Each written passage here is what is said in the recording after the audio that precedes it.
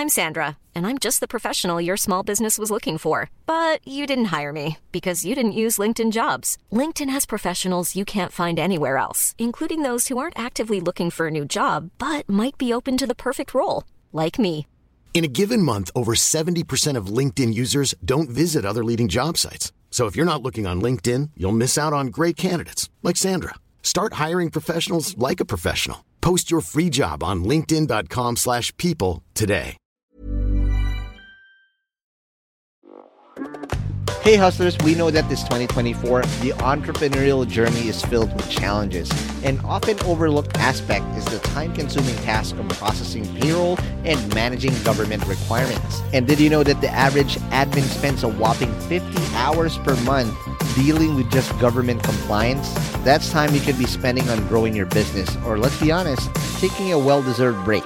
But fear not, we got a game changer for you, introducing Sprout Solutions and their tailored solutions for MSMEs called the Payroll Starter. With Sprout Solutions Payroll Starter, you can finally reclaim your time and get your life back on track. Say goodbye to the stress of remembering tax dates or worrying about missed payroll runs.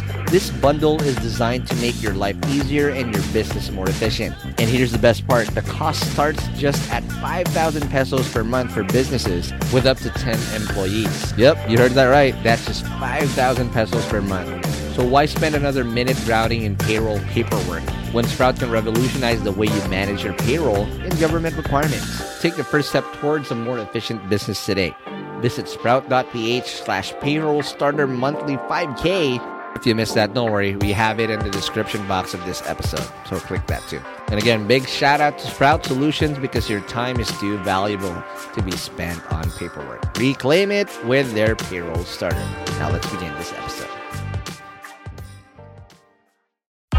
The Hustle Share podcast is brought to you by PDAX. PDAX is a homegrown cryptocurrency exchange that offers the best rates among local cryptocurrency exchanges. Download the PDAX app now on the Google Play Store, App Store, or Huawei App Gallery. Start trading Bitcoin, Ethereum, and other cryptocurrencies for as low as 50 pesos by signing up on podlink.co/hustlesharepdax. Also powered by Pod Machine, the simplest way to grow and edit your podcast. Sign up now at podmachine.com and use the code HustleShare to get one free edit.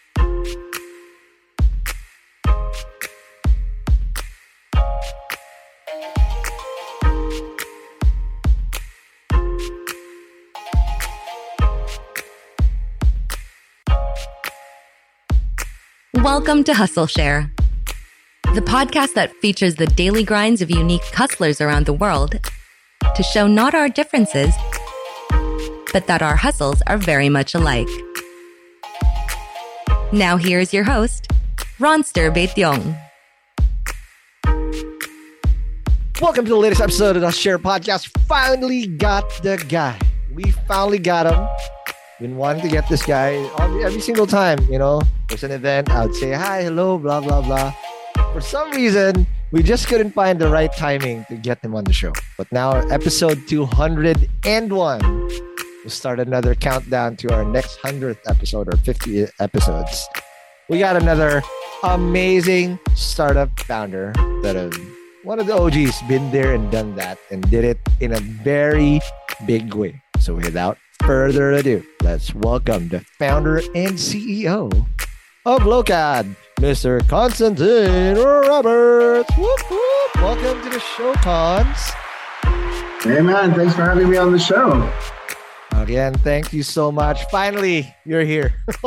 We've been wanting to get you on the show. And again, massive, massive congratulations for all the stuff that you've been able to do. But again, now it's your time to be totally dissected from start to bottom. But before I get carried away, I need to ask you the $1 million question. Cons, what's your hustle? Yeah, essentially run Locad to help other hustlers scale their e-commerce business. So Locad is your e-commerce logistics engine, and we essentially provide the entire backend operation of an e-commerce business that happens after the customer clicks buy now on checkout. and take care of everything that happens afterwards. So specifically, that means we provide the software that you need to run all your order and inventory management system. We provide you a network of warehouses that is available on demand that holds all of your inventory and fulfills all orders that come in same day. And then our shipping engine allows you to ship them all out to the customer in the fastest possible way. And the core of Lokat is really to ensure that entrepreneurs, brand owners, and managers have their hands free to focus on the growth of the e-commerce business rather than on the nitty-gritty things of order fulfillment. And at the same time, to create a scalable commerce infrastructure that allows you to ship faster to your customers and provide a great experience, as well as competitive costings, shipping costings, especially to your merchants, to your customers.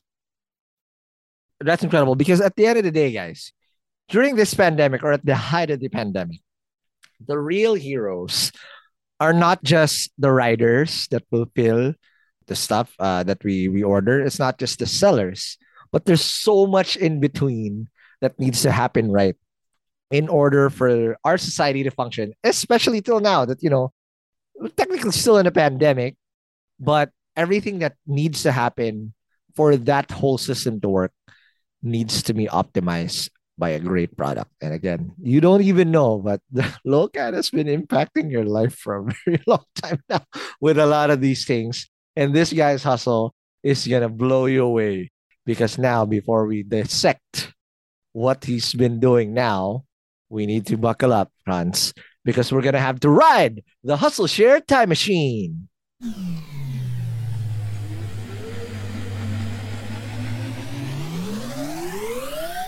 All right. And again, that's what we need to do, because I want to understand the origin story of one Constantine Roberts. So I'm coming in blind here, and we never, and it's usually the juiciest part and the most amazing part of what I talk to with founders.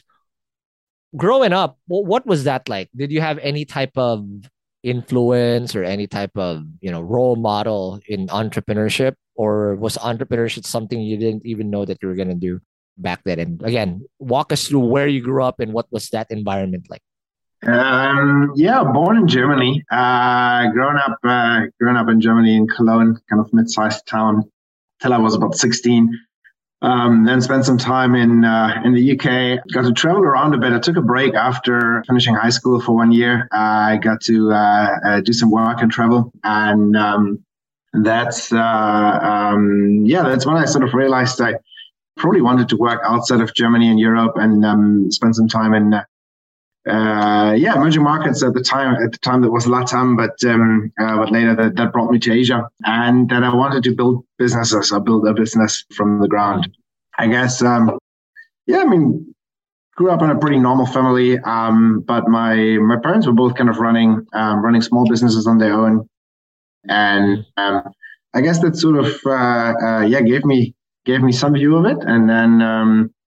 Studied business, and after uni, tried a couple of things. But at the time, e-commerce was growing up in Germany, and then somehow made my way to Berlin. At the time, Berlin was kind of emerging to become a startup hotspot. It was still very emerging at the time, but there was sort of this energy in the air. That's how I started out in e-commerce, and that brought me almost 10 years ago to the Philippines.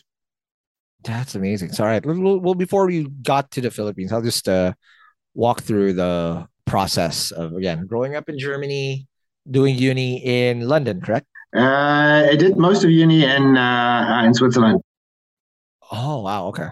Right. So through that experience, was there like a early epiphanies of like, all right, maybe business is what I want to do and whatnot? Or was there like a turning point, the eureka moment that really allowed you to really get into business and whatnot? Because again, I'm looking at your experience after uni, and that's a long ass list.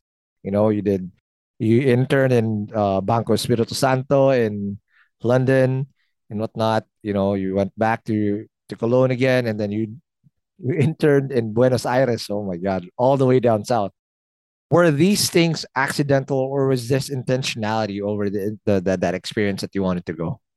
Yeah, that was pretty early stuff, right? So, sort of after high school and then uni. I think at the time I knew I didn't want to work in like a traditional big German company, like the car makers or the banks, whatever.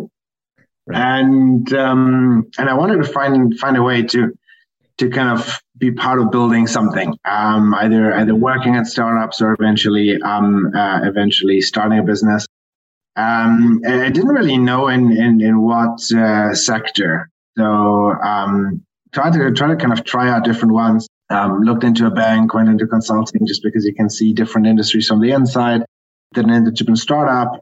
Realized that that's probably closest to what I wanted to do, because it's kind of more action oriented and closer to doing and building. And I also knew I kind of probably wanted to like work outside of Germany for some years. And as such, kind of was quite open to try whatever opportunity I could get to take a job abroad. Got it. And then just a couple of things that are just referencing off of your LinkedIn, just referencing it off of that. I want to understand. I remember Paolo, who also, and again, the Brian Hughes of the world, their first foray really came in management consulting. And you did McKinsey for a while. Was that something that really opened up your mind? Like, all right, shit, this is problem solving at scale, right? And now you see all these macroeconomics all the way to microeconomics, and really seeing the fundamentals of how businesses can thrive and how you can solve problems at multiple markets. Was that the turning point, or was there anything else? Because after that, you then became a co-founder. You jumped to do your first startup. Or is that even the first? But what was that experience like between those two companies? Yeah, I think, as a business school student, kind of consulting is always something that you kind of naturally aspire to, because they're pretty present on campus, and it sounds pretty cool, of course, right? Like it's kind of like rigorous kind of work. You get exposed to a lot of different things and work with good people and stuff. So that definitely had attraction. And I briefly joined McKinsey for an internship. I was still studying, or while I had just finished my studies. And then at the time when you did your internship and you would get an offer, you could defer the offer for 1 year. So that was kind of my wild card, to tell my friends that I had some proper job to go back to. Now I would move to Berlin and not join any company or consultancy yet, but try to bootstrap a startup of my own. So basically what we did is, in Adrella at the time, moved together with a good friend from uni. We moved to Berlin, rented like a 10 square meter little room in somebody else's office of another startup. Had a few interns, and we're like, 6 people crammed in on 10 square meters and just kind of tried to hustle. We didn't have funding at the time, so we basically took a bit of a loan from the parents and tried to somehow, there was kind of the ramen stage.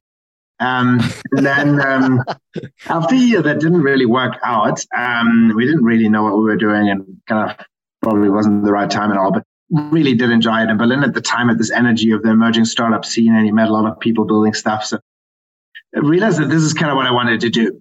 So after that first startup didn't work out, the question was either, is it time to join consulting and get some kind of real work experience and all? And then at the time, there was this big entrepreneurship figure called Oliver Zamber in Berlin, who kind of shaped much of the ecosystem, and it started Rocket Internet. And back in the day, the ecosystem was still pretty nascent, so they were by far the kind of player that sort of catalyzed a lot of it. And his pitch in a 15-minute interview was don't go back to consulting. You can do something equally fast-paced with a lot of good people, because anyway, I've just hired so many of them, and then you can do more fun stuff than building PowerPoint slides. You can build business. That was basically his pitch. That's amazing. And he got my weak point there, because I did enjoy consulting a lot, but I really felt like building a business, and kind of being more hands-on and really building something from the ground up interested me. So that's how I ended up joining Rocket Internet, which brought me to Zalando, which is a big fashion e-commerce platform in Europe. Kind of became the first big homegrown e-commerce venture in Europe that eventually listed publicly and is still very much around as a big player today. Yeah, and from there on, I got into emerging markets because after Zalando, Rocket invested into various e-commerce ventures, and one of which is Zalora, which eventually brought into Asia. Okay, now before we talk Zalora, because again, you stayed there for a while, and I really want to zoom in on this. So let's talk about Rocket real quick, right? Because again, right after your first foray, right, to being a founder, not everybody likes the taste of their own blood, per se, right? A lot of my contemporaries, when I started out around 2012, 2013, probably a good 2/3 of them didn't go back, right? Stayed in corporate, never wanted to go back yet. They just got like traumatized. And I can understand because I've also lost in my first startup. But out of the necessity, I just couldn't see myself working for anybody else. Just like I can't go back to corporate. But for you, it's a very similar path in, again, not management consulting, but still founder-like jobs or founder-like role in a very aggressive, borderline notorious Rocket internet model. So again, I'll just zero in on this a little bit.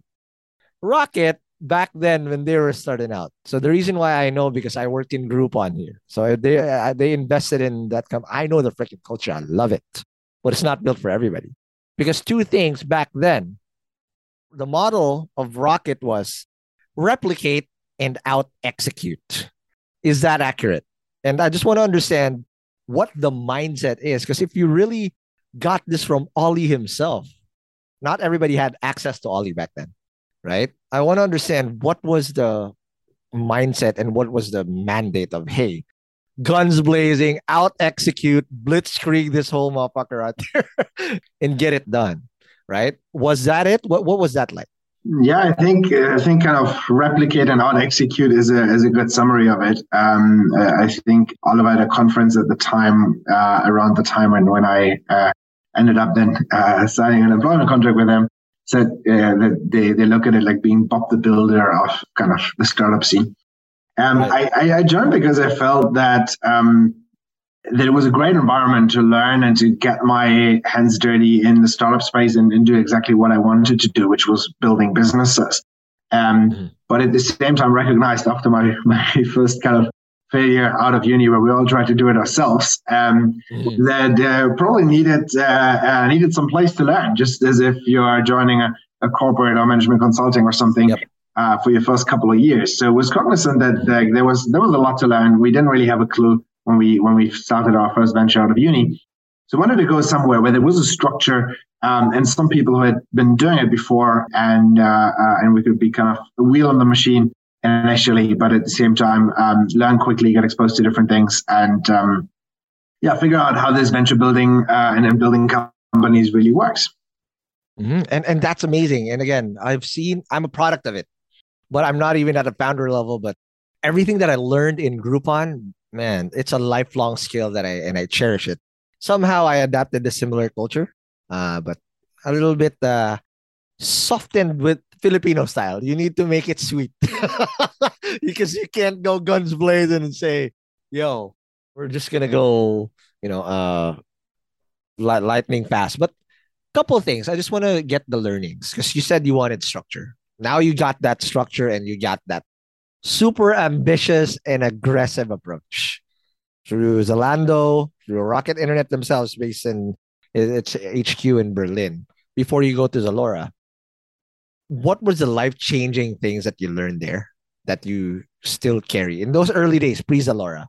That in terms of mindset, ambition, and again, replicate and out execute. Was there a formula that you had to do? Because a lot of the ventures that I saw that they tried to replicate, they did try, but if it didn't work, they pulled the plug.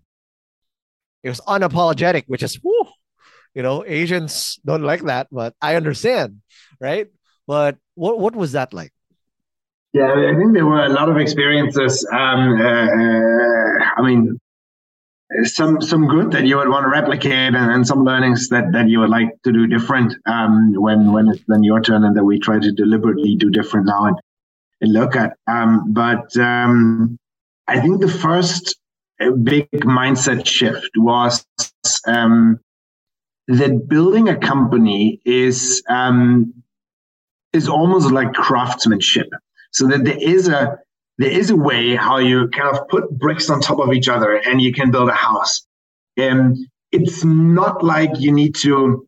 It's more like an architect than, let's say, an Albert Einstein who has this epiphany of inventing something that only this one person will ever invent once in a lifetime. I think that was always to me, there was a barrier. I knew I wanted to be an entrepreneur, but it seemed like you needed to come up with something so special that created a big barrier, right? I mean, I wanted to build a company, but the role models out there were like Google. And I mean, I couldn't invent a new algorithm that can completely revolutionize the way the world organizes its knowledge or something like that, right? Like it seemed like there was such a big barrier to just get started. And I think what Rocket taught me and others was that that's not necessarily the case, and that a lot of company building is ultimately, yes, it's based on an insight, based on a market need, based on an area where you think you can create value, but that ultimately everything that follows after it is in the end like an architect, or is a bit of Bob the Builder, and you can assemble a company and build it one step at a time. You don't need to wait for this epiphany that suddenly lightning strikes you, come up with this once in a lifetime invention. That's amazing. Now, okay, you have that mindset, and now you go to Zalora. Early days of Zalora, right? You got here around 2013. You know, it's still the early days where delivery, COD, these are something that people are still trying to figure out. The fleets aren't coming in. Can you describe what that was like? And also what it was like working hand in hand with Pao during this phase? Yeah. Pao is actually a big reason why I came to Asia in the first place. And it's certainly why I stayed. Okay. Because I was... I think I had a fun conversation with Pao on a Thursday or Friday, and then another call with some other members of the team on Saturday, and then I was on a plane to Manila on Monday. What a recruiter right there! And then at the time I was still employed with Rocket in Berlin, so I was supposed to kind of come there for 4 to 6 months to help set up some things, almost like a kind of internal consultant, interim manager or something. So I came on the ground, and then what was supposed to be a 6-month assignment with Zalora ended up being 6 years. So I got along really well with Paolo and really enjoyed the idea of not just kind of starting something as what I had been exposed to in Rocket in Berlin, but actually building it now for the longer term. So not kind of hopping from one venture to another and just trying to get stuff off the ground, but rather now for 6 years, building the company together and really going all the way and building a culture, building a team that is there for the long run, and building everything that is part of it, right? Which is the startup stage, but then it's and then it's scaling up and it's trying to run fast. But then you also realize that that's half of the coin, and the other half of the coin is to bring the right people on board who actually want to stay for the long term, building career progression paths, building the right culture, building long-term relationships with suppliers, with business partners. And really, so in that case, Zalora was great because when I joined, the company was a bit less than a year old. And then when I left, it was very much kind of a stable company where a lot of folks had long-term careers, where we had deep relationships with brands. We had built a lot of infrastructure, sound unit economics and all of that. So it was kind of going full circle and going beyond the startup and hyperscaling stage to actually then also building a mature and enduring company that becomes a little less crazy and a bit more predictable and a bit more stable and correct. And is there to be a real company that has grown up at some stage. Okay, couple things that I wanted to deep down on. First off, what was the biggest adjustment for you? Because if Pao described this big ass opportunity, that all right, this is Zalora, 1-year-old, and this is how big it can possibly. You've seen how that looks like in Europe and around the world. But the biggest challenge that you coming in, I'm pretty sure there's a lot of things that that they didn't see coming, that punch you in the face. What were those like? And then later on, I want to understand what are the biggest challenges you also had to overcome in those 7 years that you were in Zalora? Yeah, good questions. Like, the decision to come was fairly easy. I mean, I wish I could say that I had made this heroic sacrifice or whatever, but in reality, like, I was still employed by my previous employer in Germany. I had the chance to come to Asia for 4 to 6 months, which I always wanted to. And I was 24 at the time, so I had very little to lose. Right, I could pack my life in a suitcase and come over and see what it brings. Right, so it was still kind of an adventure-seeking time of life. I think the other thing that was very interesting to me was that it's the first time I got really deep into operations. So I've been on the business side of things more and more. And my first 3 months in Zalora, I essentially got dropped off at the warehouse in Banyake and got not to come out until it was fixed and running well and a solid operation. So it's like, okay. I really didn't have that clear of an idea of how to pull this off. I think my qualification at the time was that I had seen the large e-commerce warehouses of Zalando, Lamora in Europe, and had some idea, but it was of course very different because we're still a startup in PH with Zalora. And there weren't really any PECs in Southeast Asia because it was still so early stage, right? The very first Zalora warehouse had still Lazada on the other side and a fence in between, and then combined, everybody was processing a few thousand orders a day. It was still pretty tiny operations. And then when we set up our own warehouse in Zalora, I think you couldn't like hire experts. Like nobody had the playbook. You couldn't just go somewhere and like hire someone. I mean, back in the day, couldn't really think of getting someone in from Amazon or something. We're still a startup. So we kind of had to figure it out together. So a lot of kind of first principles problem solving, looking at what kind of global best practices are, but then also trying to figure out how do we kind of, because global best practices in e-commerce fulfillment centers were like massively automated facilities that cost tens of millions of dollars. And we had this very scrappy facility in Banyaka. So we try to kind of figure out how to use software to kind of intelligently automate things and make them more efficient, while otherwise relying on human-run operations, and make them as lean and efficient as possible. And at the same time, focus very strongly on customer experience. And that's what kind of started in warehousing and fulfillment, brought us to the last mile, where we built up our own last mile operation, mainly to pilot COD, cash on delivery, customer experience, customer service. That was a big thing because it was a bit different to what I was used to in the business side of things. And then it was also my first larger scale people management experience. So operations naturally has of course big teams because you need warehouse, customer support, and so on. And everybody tells you, Sircons, did you eat merienda na, Sircons? Totally different culture, right?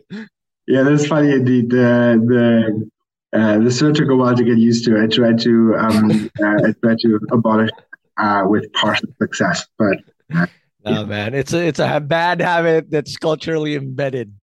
CERN blank, that's what it is, or man blank, that's what it is, right? But last part of the question, sorry, we went over time the first part, but what were the biggest challenges that you had to overcome as nascency became more structured along the way? Because again, it's not like when you overcome a new challenge, that's it. There's still a lot of rounds of new bosses that you have to, or new hurdles that you have to overcome before that predictability happens.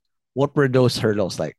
Yeah, there are a lot. I mean, we went from super early stage, kind of looking for initial product market fit, looking for just initially keeping operations alive and figuring out how to do that. And we had to build everything ourselves in Zalora in the early days because there was no e-commerce infrastructure you could ride on.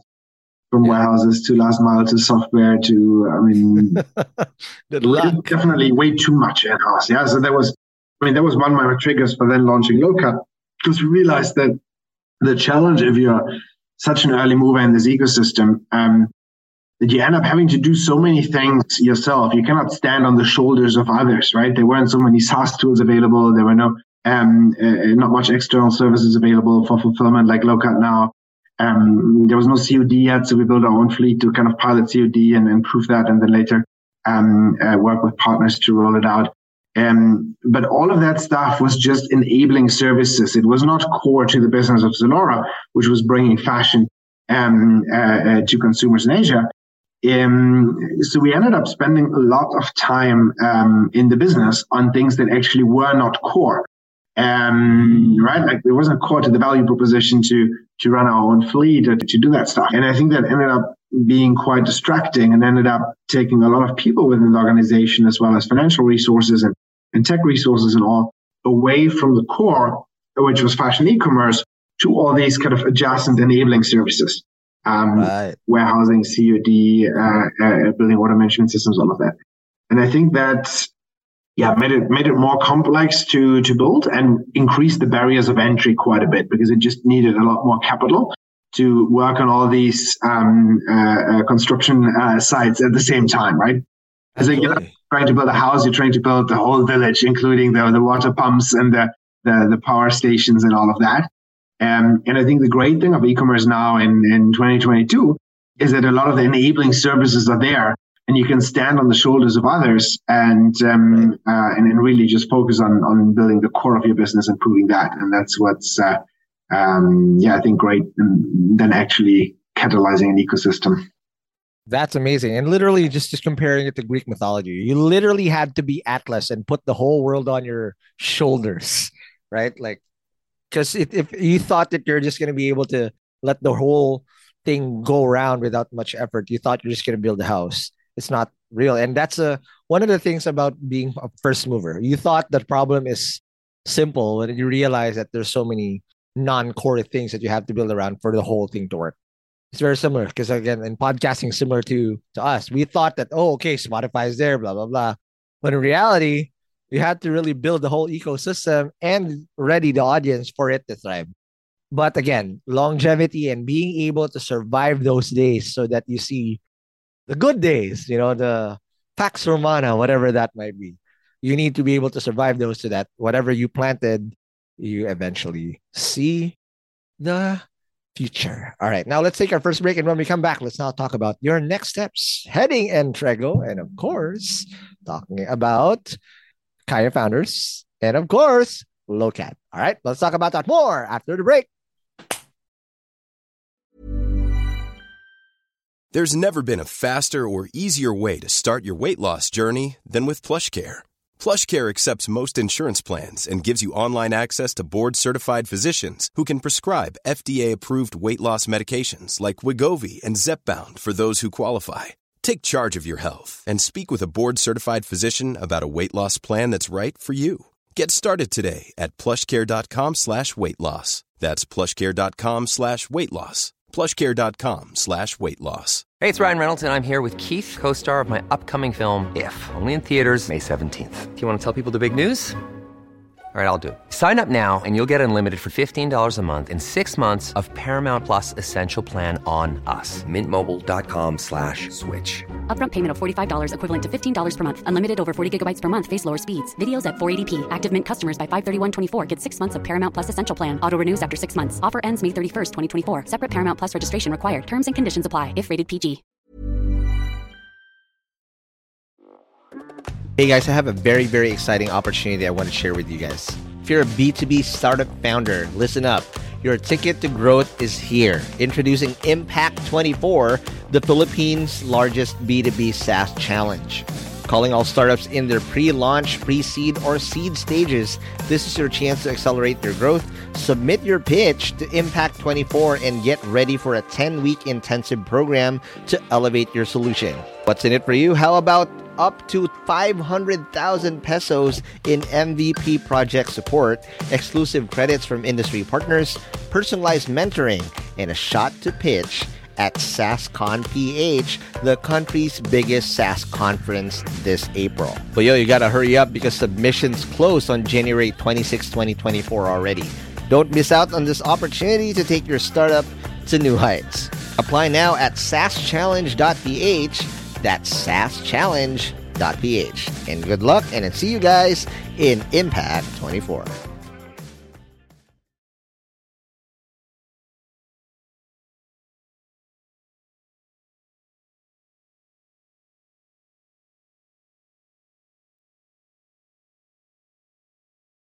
And we're back for a break. We are still with Cons. Roberts again told us the amazing journey and just a glimpse of what they had to evolve to when Zalora. It's just amazing also how in parallel, what's that like when I remember the conversation I had with Pal when he did it. It was just amazing how you had to evolve. Even the metrics that you guys measured became different. But again, now it makes sense because you had to build the village or the fencing for the whole tower to thrive. But okay, I want to now understand Entrego, right? So after Zalora, you did Entrego. Help me understand how that opportunity came about and what was that journey like when you were the CEO and president of Entrego. Yeah, so Entrego very much kind of evolved out of Zalora. The genesis of it was that in Zalora we built our own last mile delivery fleet initially just to prove the case for COD. But then eventually it became bigger and bigger as it was Zalora Express at the time, and we realized that at that point, I think half the company or so was working on last mile logistics operations, kind of in-house subsidiary that was just serving Zalora. And that the long-term kind of probably wouldn't be the most ideal and efficient setup, and that there would be an opportunity to spin that off and let it grow on its own, let it evolve and serve third-party volumes on the same network that had been built to serve Zalora, and grow from there. And shortly after Ayala Corp invested into Zalora, I think that was 2016 or 17, the opportunity came about with Ayala as a strategic investor to spin off Zalora Express and build a standalone last mile logistics company, Entrego, which is today serving many other clients other than Zalora, and which I led during the first couple of years as CEO, initially kind of out of Zalora and then eventually as a separate company. And now it's very much kind of they are growing up in the market. Right. But again, it's a brand new startup and now completely logistics based.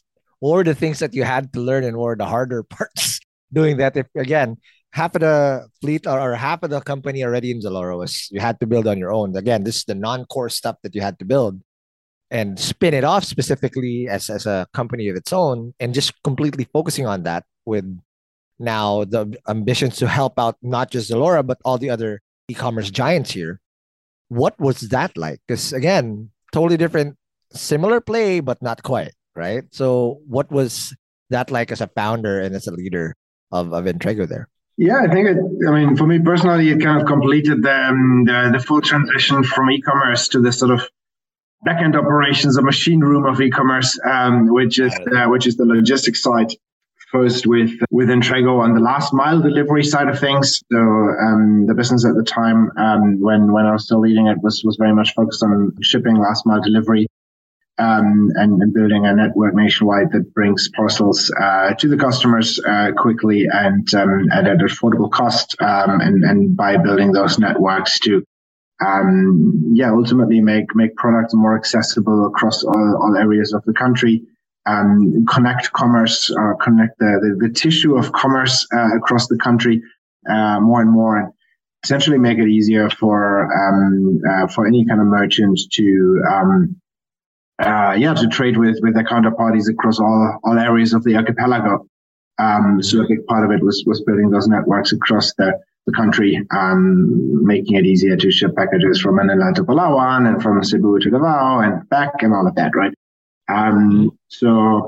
Very, very operational business. And I think the underlying mission of it is to create infrastructure that others can write on, right? And that's then what ultimately got Yannis, Shrey, and myself, our co-founders, to start Lokat back in 2020, where we felt that sort of e-commerce was now emerging into its third wave.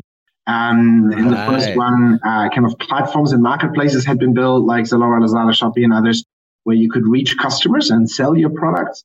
And then a lot of work and investment had gone into building last mile delivery networks, which is critical infrastructure to actually get products to customers. And that sector had developed very well. And at that point, it wasn't necessary for anyone anymore to build their own fleet like we had to do in Zalora back in the day. But now there was a third wave that brought its own complexities, where e-commerce was becoming more and more brand-led. Startup brands, people building their own brands, as well as very established consumer brands, and are really taking online seriously and expanding their business and becoming in the process direct-to-consumer brands and businesses. And being multi-channel, so selling on marketplaces, multiples of them, building their own direct-to-consumer web stores, brand.coms, social commerce. So more and more channels would evolve. And for that, you would need both software and infrastructure, in that case, fulfillment centers, that allow you to sell your product, your inventory across all of these different sales channels, make them available across all these sales channels in a synchronized way. And then as e-commerce order volumes grew, fulfillment becomes a critical infrastructure, because ultimately that's where it all starts, right? The heart of it is warehouses where your orders get picked, packed, and then dispatched all within the same day. And that was very much a hard infrastructure that required significant upfront costs, because you had to rent the warehouse and pay security deposits. And then it's full, so you need to invest in a new one. And if you don't, then it's going to constrain the growth of your business. In Zalora, I was personally part of 6 physical warehouse moves. So we had to pull stuff out of one warehouse and move them all to another. So there's a lot of distraction. So we figured, what if we could turn this kind of physical, CapEx heavy, high barriers to entry constraint into a platform that makes a network of warehouses available across the Philippines, across Southeast Asia. You can just send your products to these warehouses. You pay as you go, just for the space you consume and for the orders that are processed, and turn this essentially into infrastructure as a service. And that is Lokat, and that's what we built for that sort of third generation of e-commerce, where it becomes a lot more multi-channel, where it's about customers wanting their goods faster, and hence you need more different delivery options, from point-to-point express to international economy. We need to sell across channels, and where you need, on the one hand, the software to orchestrate it, and on the other hand, the physical infrastructure as a service, so that you don't have to rent and build your own warehouses anymore. Okay, so thanks for literally describing that transition from Entrega to Lokat. Just again, that's a seamless. Now it makes sense because there's multiple waves, right? The storefront, last mile delivery, and then now infra that connects all the dots for it to work. But now let's zero in on Lokat here, because you mentioned that now this infra is there, and it's obviously built to solve the problem of the merchant itself, right? But what type of merchant are we talking about? Are we talking about this mom and pop that's like, hey, I'm selling these masks, it's selling well, and they have an opportunity to really scale fast? Are they the target user, or is it more like brand.coms or higher end mid-tier? Describe to me how that opportunity came about with that type of user that you're actually targeting. Yeah, that's a great question. So when we built Lokat, we did it with a mission that we want to democratize the back-end infrastructure of e-commerce, and make it accessible to everyone, because that fundamentally levels the playing field, right? If you get to ride on the same rails that some of the largest companies can, then it becomes much easier to scale your own business. And an inspiration came from Shopify, where we said, hey, today, like $1,000 in a Shopify freelance on Upwork give you as good as a platform. It gives you a platform that's probably like 80% as good as what we used to have in Zalora 4 years into building the business, where we had like 50 engineers. So suddenly, what used to cost you, let's say, 50 engineers and 3-4 years to build, you could now get signing up with Shopify on your credit card and hiring a freelancer and spending maybe 50,000 pesos, $1,000 or whatever, to do a bit of customization and integrate some third-party apps. And that sort of democratized the front end of e-commerce as the marketplace. But the back end of e-commerce was still challenging, because once you had all these front ends and you were selling, what are you going to do? Are you going to pick and pack everything yourselves and hire a few people to help you? But then you get into this position where the business runs you. You're not really running the business anymore. You're just in a hamster wheel trying to keep up, especially if your business is growing. or you're going to invest a ton of money and rent or build and buy warehouses and fit them out. And suddenly all your money goes into that rather than into the product and the marketing and building your brand. Right. Or is there a way to outsource it? But we figured that there weren't many good options, or often the outsourcing was almost like renting a warehouse where somebody wanted you to make specific commitments of the space you would occupy and the volume you would move. And lock that in for 5 years. And then if you're a business in the growth phase, you don't know what's going to happen in 3 years, right? You don't want to sign long-term commitments and all of that. And at the same time, when I started out in Zalora, that was the pre-AWS age, or at least we weren't on it at the time. So we still had physical servers. And at some point, that server infrastructure in the data center would exhaust, and then the website would go down, right? And then with everything transitioned to AWS. Good old on-premise back then. Exactly, yeah. When AWS happened, it was auto-scaling, right? Like nobody would ever go down anymore, not on 11.11 or whenever. So we figured, what if you could auto-scale that back-end infrastructure of your e-commerce business, all the fulfillment centers, access to all the shipping carriers and all, right? And that's really what Locat was all about. And it is all about up to this day, essentially give you best-in-class back-end infrastructure for your e-commerce business and allow you to auto-scale, where no matter how many orders come in, the warehouses will fulfill. No matter how much storage space you need. Today it's for 1,000 items, and day after tomorrow it's for 100,000 items. And in either case, you've got the capacity. That's basically that democratizing the backend of e-commerce vision. It explains why Locat is accessible on our lowest tier plan, our startup plan, for anyone who does kind of upwards of 10, 15 orders a day, which is the first time that it kind of makes sense to outsource, right? If you're just doing like somebody orders every 3 days or something, it's better you just do it yourself because there's not a lot of work yet. But once you get to do this kind of 10, 15, 20, 25 orders a day, everybody has a different threshold. At some point, it's going to occupy too much of your time that you as a business owner could put rather into growing your business. So that's what we're very committed to the entrepreneur side. But at the same time, it's about auto-scaling and creating a world-class scalable infrastructure. And as such, we work with most of our brands. Most of our volumes come from mid-sized brands that do a couple of hundred orders a day, already very much professional businesses that need an infrastructure partner to grow on so they can focus on marketing, product, and so on, all the way up to some of the largest brands globally and locally, such as Havaianas, Flip-Flops, Reckitt Benckiser's infant nutrition that leverages our warehousing networks, and some large e-distribution and e-commerce enabler companies. So ultimately, Locat is open infrastructure available to anyone looking to grow their brand online. And it's very much kind of built to be enterprise ready, best in class, both from a software and physical infrastructure perspective. But we deliberately want to make it available for anyone as an entrepreneur starting up with a budget of even just kind of 10,000 pesos a month to sign up and leverage both the software and the infrastructure. That's exciting because, again, as it levels the playing field and it already saves you all the potholes that you would have fallen into anyway if you did that alone.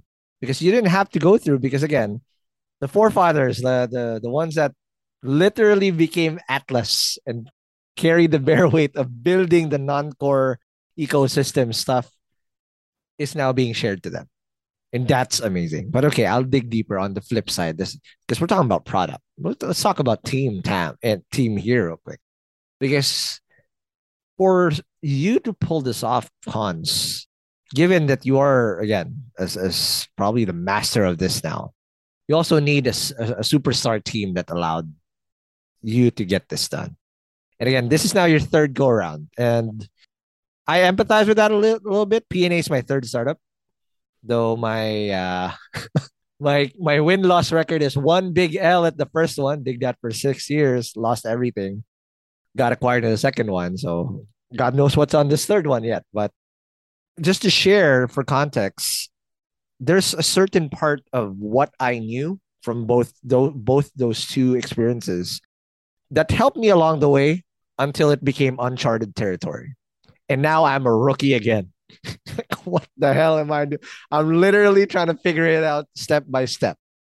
Of course, with foresight coming from friends like you who told us. But for you, what was that like in your third go around, building this team, building the product, building the company?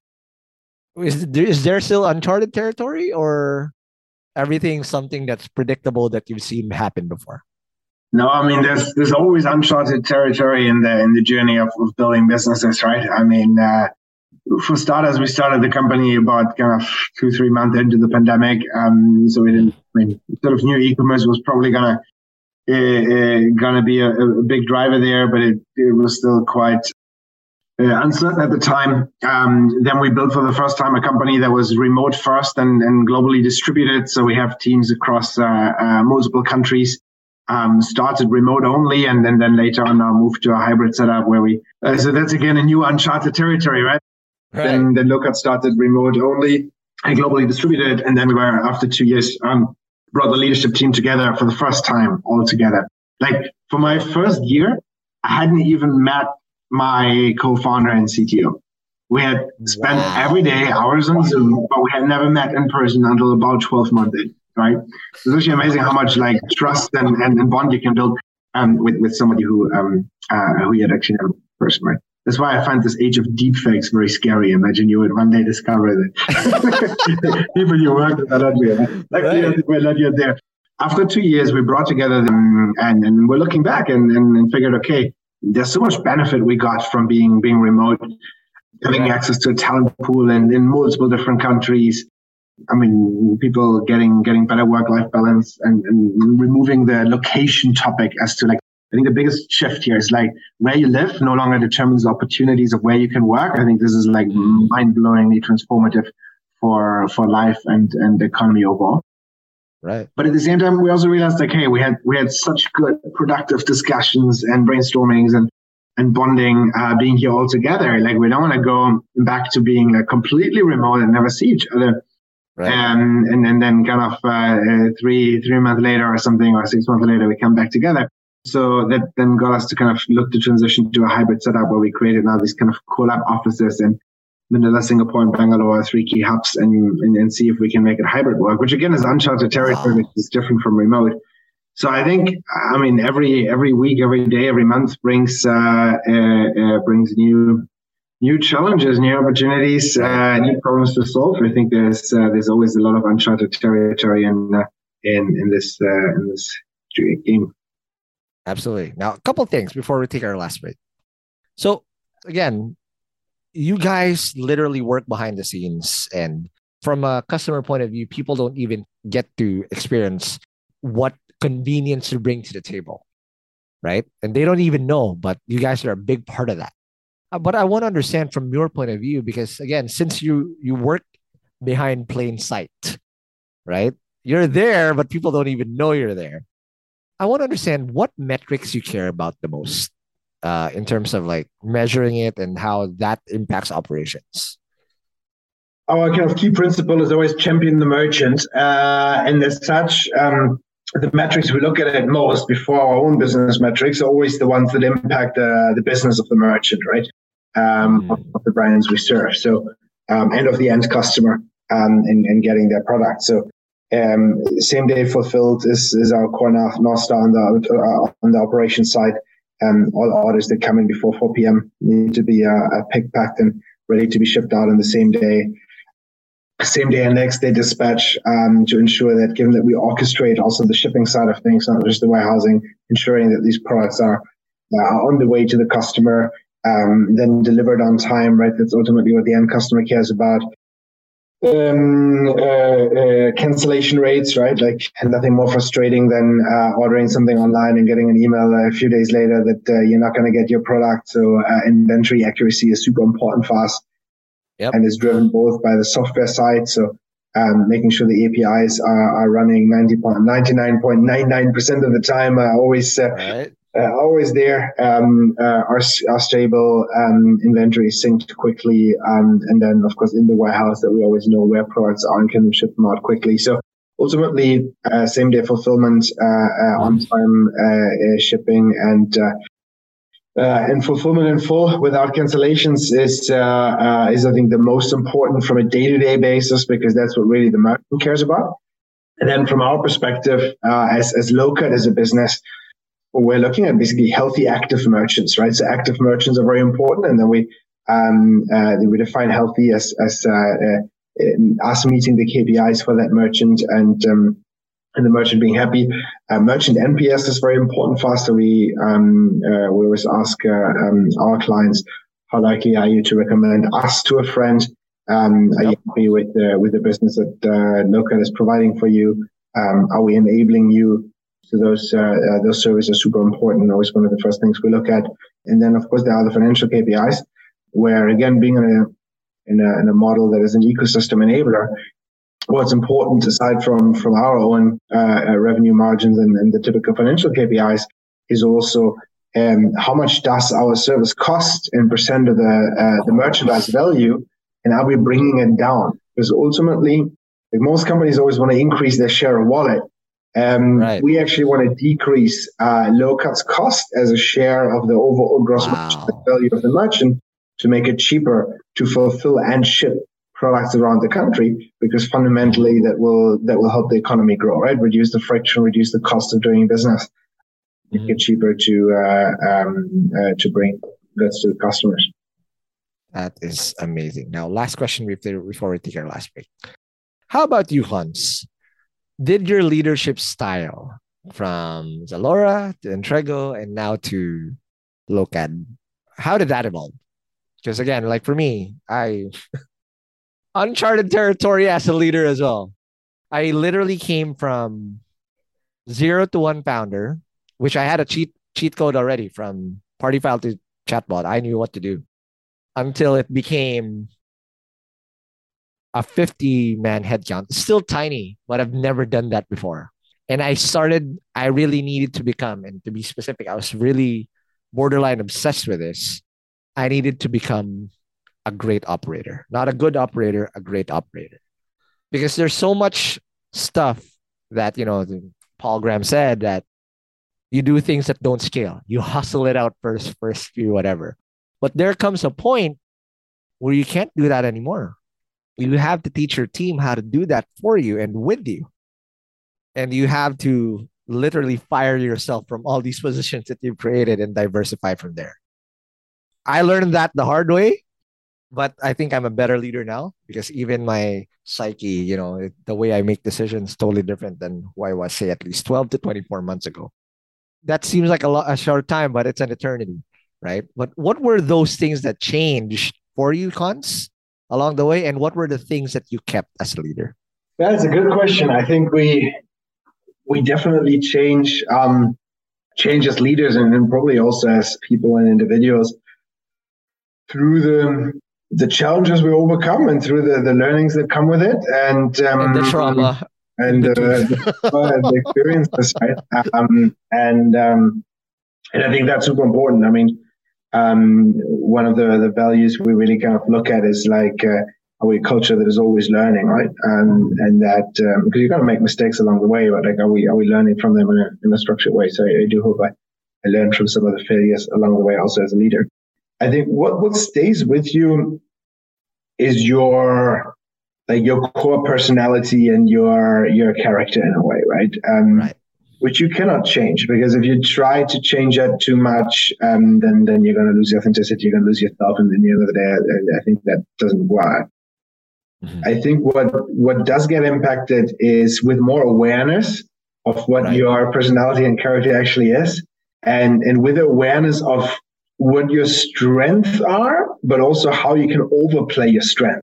I think that was quite interesting. One of my learnings from doing a session with Gallup, I think back in the Zalora days, rather than just looking at strength and weaknesses, they rank your strength and then they create this awareness for how you overplay your strengths, right? If you're a great hustler, that's a strength, but how you create structure that then allows the company to operate on its own and go beyond the hustle, right? If you're a great salesman, how do you not oversell, right? If you're a great motivator and extremely inspirational, how do you also kind of communicate the bread and butter goal setting and things like that, right? If you're like super analytical, how do you not lose the big picture behind the numbers, the cultural aspects, interpersonal aspects, and all of that? So I think this topic of what are you actually, and building a bit more awareness around that. And then I think building some awarenesses of how you sometimes tend to overplay certain strength or character, like things that are part of you, but how you maybe sometimes in certain situations need to mitigate them a bit. I think that's probably both what stays most consistent. Your personality and your character are what you are, but also where maturity helps a lot to kind of sometimes put an inner brake on, right? So I'm extremely passionate about the businesses I build, and then can get really kind of deep and worked up about it, and then realizing that, like, hey, take a step back, take a deep breath, right? Like some of these things. So yeah, I think that's, then there's the topic of building an organization. As like in the beginning, you build a team, right? Which is like a couple of people, everybody kind of does a bit of everything. You're like a sports team. Yeah, like somebody's playing offense and defense, but like, hey, the defender also sometimes needs to go and score a goal, and vice versa. And then at some point, and I think you mentioned that with your P&A journey of kind of crossing that 50 people mark, you move from this kind of very, very closely interconnected team to kind of having to build an organization, which is like a team of teams, right? Exactly. People working on different topics. And I think one of the things that I found most challenging is how to find the right balance between doing that, allowing the company to specialize, so that you have multiple arms to build, but at the same time ensuring that everything is so interconnected that you don't lose what made you so strong in the early days, which is that everybody's super aligned, super connected, and all, right? Like how to branch out and stand on multiple legs without building silos, and also finding the balance between moving fast and building enduring, long-term sustainable organizations, structures, processes, financials, and all of that, right? I mean, having grown up in the rocket world, a lot of it was bias for speed and bias for action, and I think I've taken a lot of it with me.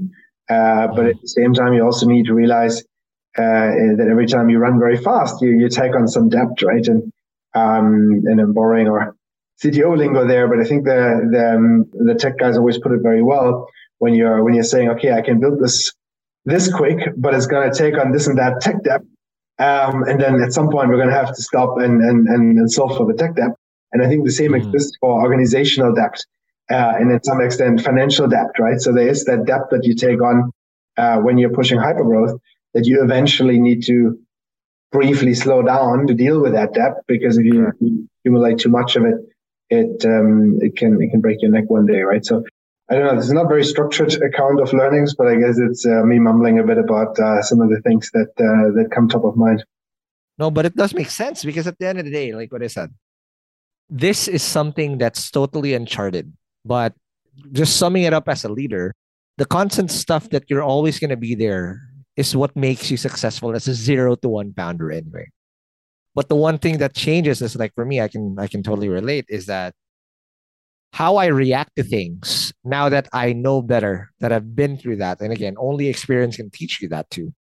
Will totally define how you do that. And usually it's painful experiences that make you really like, oh, okay, I made a mistake there. I'll do better next time when these things come around. But again, scaling is such a complex, it's not even just a science, it's art. Because that balance that you were talking about is something that you really, if there was a management book that really predicts everything of this, then everybody would be using it. But that does not exist. It is an art as well at the same time, because at the end of the day, behind the numbers, behind the big picture, are people that have hearts, that have minds, that you're gonna have to push. Their buttons are different. When you bunch them up, it can either be a great thing or you just made a big pile of mess. And you're going to have to do that. And at the end of the day, that's again what makes a great operator. Okay, let's take our last break. And when we come back, we will now talk about cons as an investor. Because again, you've been an operator, you talk about Locat, but let's talk about how you also look and pay it forward to other co-founders as an angel and also through Kaya Founders. Well, let's talk about that more after the Hey hustlers, it's time to talk business once again, and we're excited to share a bit more info about our sponsor, Sprout Solutions. And again, just like what I said at the start of the episode, you should check out Sprout's Payroll Starter as you grow your own startup, because this bundle that they have is literally what you need to take your startup to the next level as you grow your employees. And this bundle is your key to freedom, including payroll outsourcing to experts, a subscription to timekeeping and attendance software, and government compliance services. Sprout's Payroll Starter has you covered for payroll, BIR, SSS, and taxes. All the stuff that no founder loves to do. So let Sprout handle the busy work and say goodbye to lines and tax payment stress. All this for as low as 5,000 pesos. Again, that's just 5,000 pesos all in for your payroll and HR needs. So visit sprout.ph payroll-starter-monthly-5K, or again, just click the link in the description box of this episode to elevate your business management game. And again, big thank you to Sprout Solutions, liberating your time for what truly matters. Hey hustlers, wish there was an easy way to open a bank account and grow your money without the hassle of lengthy application process and income documents? Well, I got good news, because today's sponsor, Uno Digital Bank, is here to help you achieve your financial goals. You can easily open an account with the Uno app in just 5 minutes and one valid ID. And as one of the 6 digital banks licensed by the Bangko Sentral ng Pilipinas, the company is committed to providing customers with simpler, better, and more accessible banking. Last year, Uno Bank was recognized by the Asia Banking and Finance Awards and bagged the title Open Banking Initiative of the Year due to the success of its partnership with GCash, one of the Philippines' leading mobile wallet platforms. And with the Uno mobile app, you can access an hashtag Uno Ready savings account and enjoy daily interest crediting. With their hashtag Uno Earn or hashtag Uno Boost time deposit accounts, you can enjoy a high interest rate of up to 6.5% per annum. Enjoy monthly payouts with hashtag Uno Earn and flexible tenors with hashtag Uno Boost.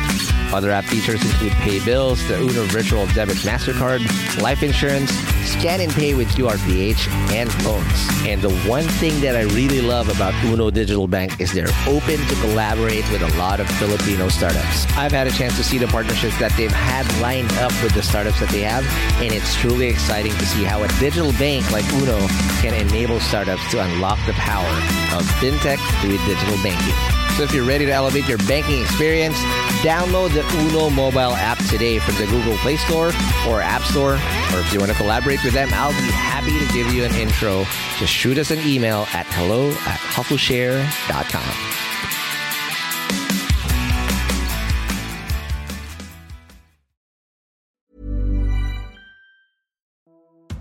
Hey hustlers, I hope you're having a great 2024 so far.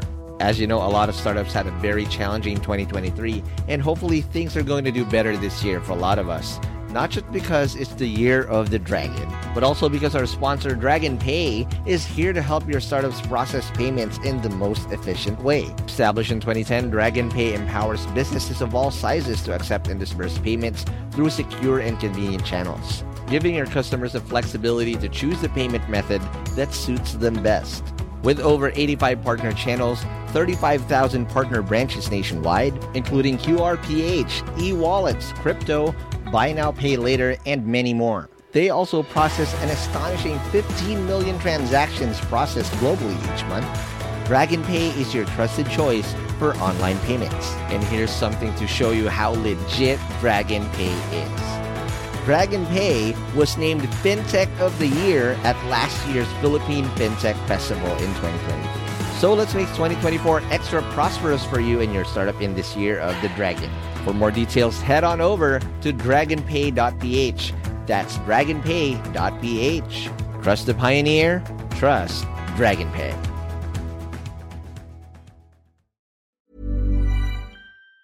Break. And we're back from the break. We are still with Cons again. Told us an amazing journey of leadership and what they've been able to do in Locad. Great stuff. And again, if you are an e-commerce user, you know where to go and you know what to do there, because now everything is democratized. But also, Cons has made an amazing turn, right? After Entrego, he started Angel Investing, right? And obviously, that came full circle also with Kaya Founders, along with Pao, along with Miss Liza, along with Raya founders, along with Raya, and along with Toby and everybody else, right? But let's talk about first your journey as an angel investor. How did this come along, and how does an operator or a great founder like you now look at opportunities, especially at startups that you wanted to invest in? And then walk me through how that eventually became Kaya. Yeah, I mean, honestly, this sort of just happened in a way. So I mean, we started angel investing because if you're very passionate about building companies and you naturally are part of the ecosystem and want to also enable other founders to make their own 0 to 1 journey, and that's how we sort of started angel investing. I think Liza, Paula, and I each individually, and I mean, since Paula and I were together in Zalora, we naturally kind of built, did a lot of angel investments together, and then crossed the path with Liza more and more. And just enjoyed kind of talking about the space and seeing how the ecosystem is moving. And I think one of the things that are super exciting is that the Philippine ecosystem has really been catalyzed in a big way.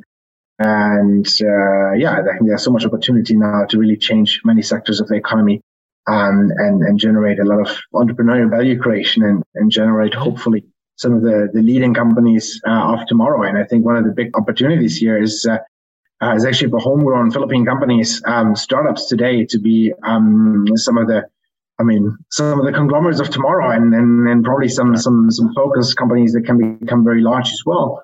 In their own space within the Philippines, but also regionally. And I think, there's a lot of value creation opportunity that can help the economy overall. And there's a great talent pool in the Philippines. There's a great diaspora, which further increases the talent pool of folks who have seen tech in other countries. So if that all comes together and gets ignited with a bit of investment, I think tremendous new industry can really grow. And I think there's enough early success cases to show what this could become. But it's still very much day one for it. So we started just individually angel investing in things that looked really interesting, and particularly in people who we felt were onto something, often people we had worked with or so. And then Paul and I at some point set up a company to just a holdco to angel invest together because we were anyway often investing together to pull ourselves to meet the minimum ticket requirements. So we just split the ticket in two and invested through that joint holdco. So that was kind of how it started, right? and then Raya started working a lot with us on it. Initially, this was all kind of just a hobby, and worked a lot more with Liza, who had done some of the most exciting angel investments in the Philippines. Then after his journey with Zalora as the CEO there, kind of after more than 10 years, I think, for Paul, came to the next stage. He really decided to focus on this fully, and then build Kaya Founder, very much Paula's baby. And I think it was all about putting structure into what we had been doing as individual angels, and creating a platform that provides both initial capital, but more so the support that can help entrepreneurs to bring their idea from 0 to 1 and build a company. And I think there's a lot of later stage capital available on a regional basis in Southeast Asia now. I mean, it is, I think, one of the most exciting markets for venture capital. I think what Philippines always lacked a bit was that very early stage capital willing to take big risks on nothing more than founders and an idea. And as such, I'm really glad that Kaya with Paolo, Raya, Toby, and the team is now there to really build a platform for that, and I'm glad to play a small part in it. But it's really Paolo's show first and foremost. No, but I want to understand, as a startup founder, I mean, as an angel investor, right? You did this prior to Kaya becoming officially Kaya. When you look for startups that you eventually wrote checks for, right? And again, the teams behind it, what are the things that you like to see in order for them to convince you as an angel prior to Kaya coming in? Yeah. I think especially as an angel personally, right? Because there you have much less structure than a VC has and then Kaya has now, right? As an angel, you're essentially making your own decisions with your own money, and if it doesn't work, then you pay for your mistakes and everything. Right? Stops with you right there. Yeah. So as such, or at least for me, it's less formal and a bit less structured and more selectively driven by what are sectors that I feel I inherently understand, and where do we then see founders who we also understand, right? Now again, Kaya is more sophisticated now because it's a whole structure to it. But as an angel, when you ask me personally, it's also a bit. I mean, as an angel, I don't think you're like the difference between a VC and an angel is the VC should not miss out on anything within their spectrum, right? So there's like you want to have a very structured process that ensures that you maximize the chances of success of the investments you make, but you also don't want to miss out on the big stuff in your field. An angel is a bit different because by definition, you don't have as much time to make that many investments anyway. So you're just gonna kind of selectively do some, often in a space where you either know the sector and the industry well and kind of inherently understand that, and on the entrepreneur and talent side, often within your network, right? People you've worked with, who've worked in companies you've worked with before, and so on. So I think that's a sort of imperfect way of doing it as an angel, and then as a VC and now with Kaya structure, it's becoming more sophisticated. But when I generally look at it, so I think this kind of founder market fit where you have an interesting segment where somebody sees an opportunity that is not super obvious to everybody else. Obviously, this stuff is never fully proprietary, right? Everybody's looking at the same signals. But you have somebody who kind of has a different angle of looking at something, often has a good personal exposure to the problem in one way or another, and where we feel that in a technology-centered way, real value can be created for stakeholders, whether that's consumers or other businesses, and where over time that value can be enhanced rather than diminishing over time. So building moats that build a strong business over time. But yeah, I mean, that's just kind of very high-level framework. That's amazing. Now, last question before we go. What were you most excited about? You've been in the ecosystem for a while, and you see how diverse and how thriving our startup ecosystem is here in the Philippines. What are you most excited about, and what are the things that I guess we should look out for? Because there's still a lot of work to be done. And I think we're just literally at the start of how good it can possibly be. But if we say rest on our laurels and not execute, we can go back to the dark ages pretty darn quickly. From your point perspective and your point of view, Cons, what are those things that we should be looking out for, or looking forward to? But also, what are the things we need to still continue to build in order to get there? Yeah. I think what excites me most, specifically in the PH context, is that I think we're finally at a stage where an ecosystem is forming that can really be a catalyst for progress. And sometimes later stage investors ask, well, there have been many kind of false starts for the Philippines where the potential was always there, but it's not kicked off as much as some people thought. Is it going to be different now? And I think the big difference is that now really an ecosystem has formed that can act as a catalyst. And I think if I look at it in my own core sector with low-code and e-commerce, I think we're now seeing so many different platforms out there that allow you to grow your business, marketplaces, TikTok, social commerce, brand.com, and at the same time, enabling services in payments, in logistics such as low-code, where you as a brand can stand on the shoulders of others and really grow. So I'm personally still extremely pumped about e-commerce. And it's been one of the oldest sectors within tech. So sometimes people think that it's already kind of mature and that's exciting. I think it's very much still day one in e-commerce, and we still have massive scaling up to see there. And we now finally have the ecosystem that can enable that. I think within the general startup and tech ecosystem, I think we now have, we always had a big market opportunity, but Philippines was always a bit overlooked, maybe because it was smaller than Indonesia. But now as the Southeast Asia market has matured, I think a lot of more people are looking at Philippines as like, hey, there are actually more than 100 million people here, a significant GDP, a lot of problems to solve. So there is more attention on the market.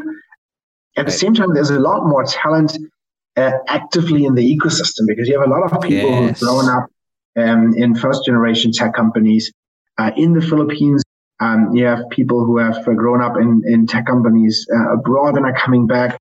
I personally think Philippines is one of the most exciting markets to be in. I mean, I bet my professional life on it as a German without links. When we have hiring conversations, I always say, like, if you have any kind of roots to the Philippines, I think this is an amazing time to come back and build. I think this is really now the time to build in PH, and I think the talent pool is super exciting because it's getting bigger and bigger, and more people are actively thinking about working in startups, building in startups. University grads are now joining startups. It's no longer like a taboo thing to tell your parents that you're joining a startup. So a lot has happened on the talent side. Capital is becoming much more available than it used to be across stages, from the very early stage capital of Kaya to later stage, and then even some of the biggest global VCs that have invested in the Philippines just in the last 24 months. We can do a lot more building for the world from the Philippines. I think this could be the next big opportunity. A lot of software built in India for the world has catalyzed the ecosystem there. I think similar things could happen in the Philippines. And Kumu is an example. We're leveraging the whole diaspora. With Lokat, we proved in the Philippines and we build out. So I think this will happen a lot more. And I guess lastly, what excites me a lot is that the ecosystem is vibrant, but also now very kind of close-knit, supportive. People are really kind of supporting each other where they can. It's becoming quite synergistic. There's a very positive vibe, cheering for each other. So I think we're at a very interesting point for PH Tech.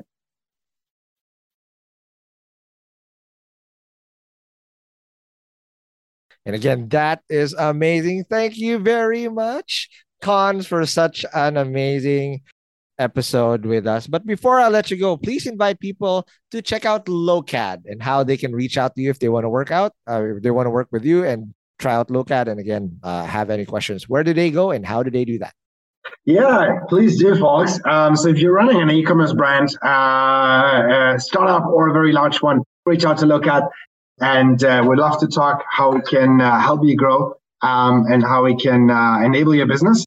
And mention Hustle Share, you'll get a special promo, and we'll waive the first 3 months of subscription fee for the platform to get you started. So do reach out with Hustle Share. At the same time, if you are looking for opportunities, job opportunities, do reach out to us. We are hiring at Lokat in tech, in sales and operations. Do check us out, golokat.com. Follow us on LinkedIn, Facebook. Feel free to reach out to me as well on LinkedIn directly. Do get in touch with us. And we're always looking for talented individuals who are keen to make an impact on the e-commerce industry and who are potentially looking to join us. So do reach out if you're running an e-commerce business, if you're interested to work in e-commerce, or if you have any kind of partnership opportunities, feel free to reach out directly at golokat.com or to me on LinkedIn. That is amazing. Again, thanks, Cons, very much. Before I let you go, follow us on whatever podcast happen to listen to, whether it's Apple Podcasts, Spotify, or any type of podcast app. Give us a star rating. And again, let us know what you think about the podcast. And if we did say some jargon, it's going to be the shout notes in hustleshare.com. And lastly, if you want to also be part of the community, it's going to be community on HustleShare, community on Facebook. And again, Cons, thank you very much. Thank you. Thanks for having me. All right. And I'll see you guys in the next episode. Peace.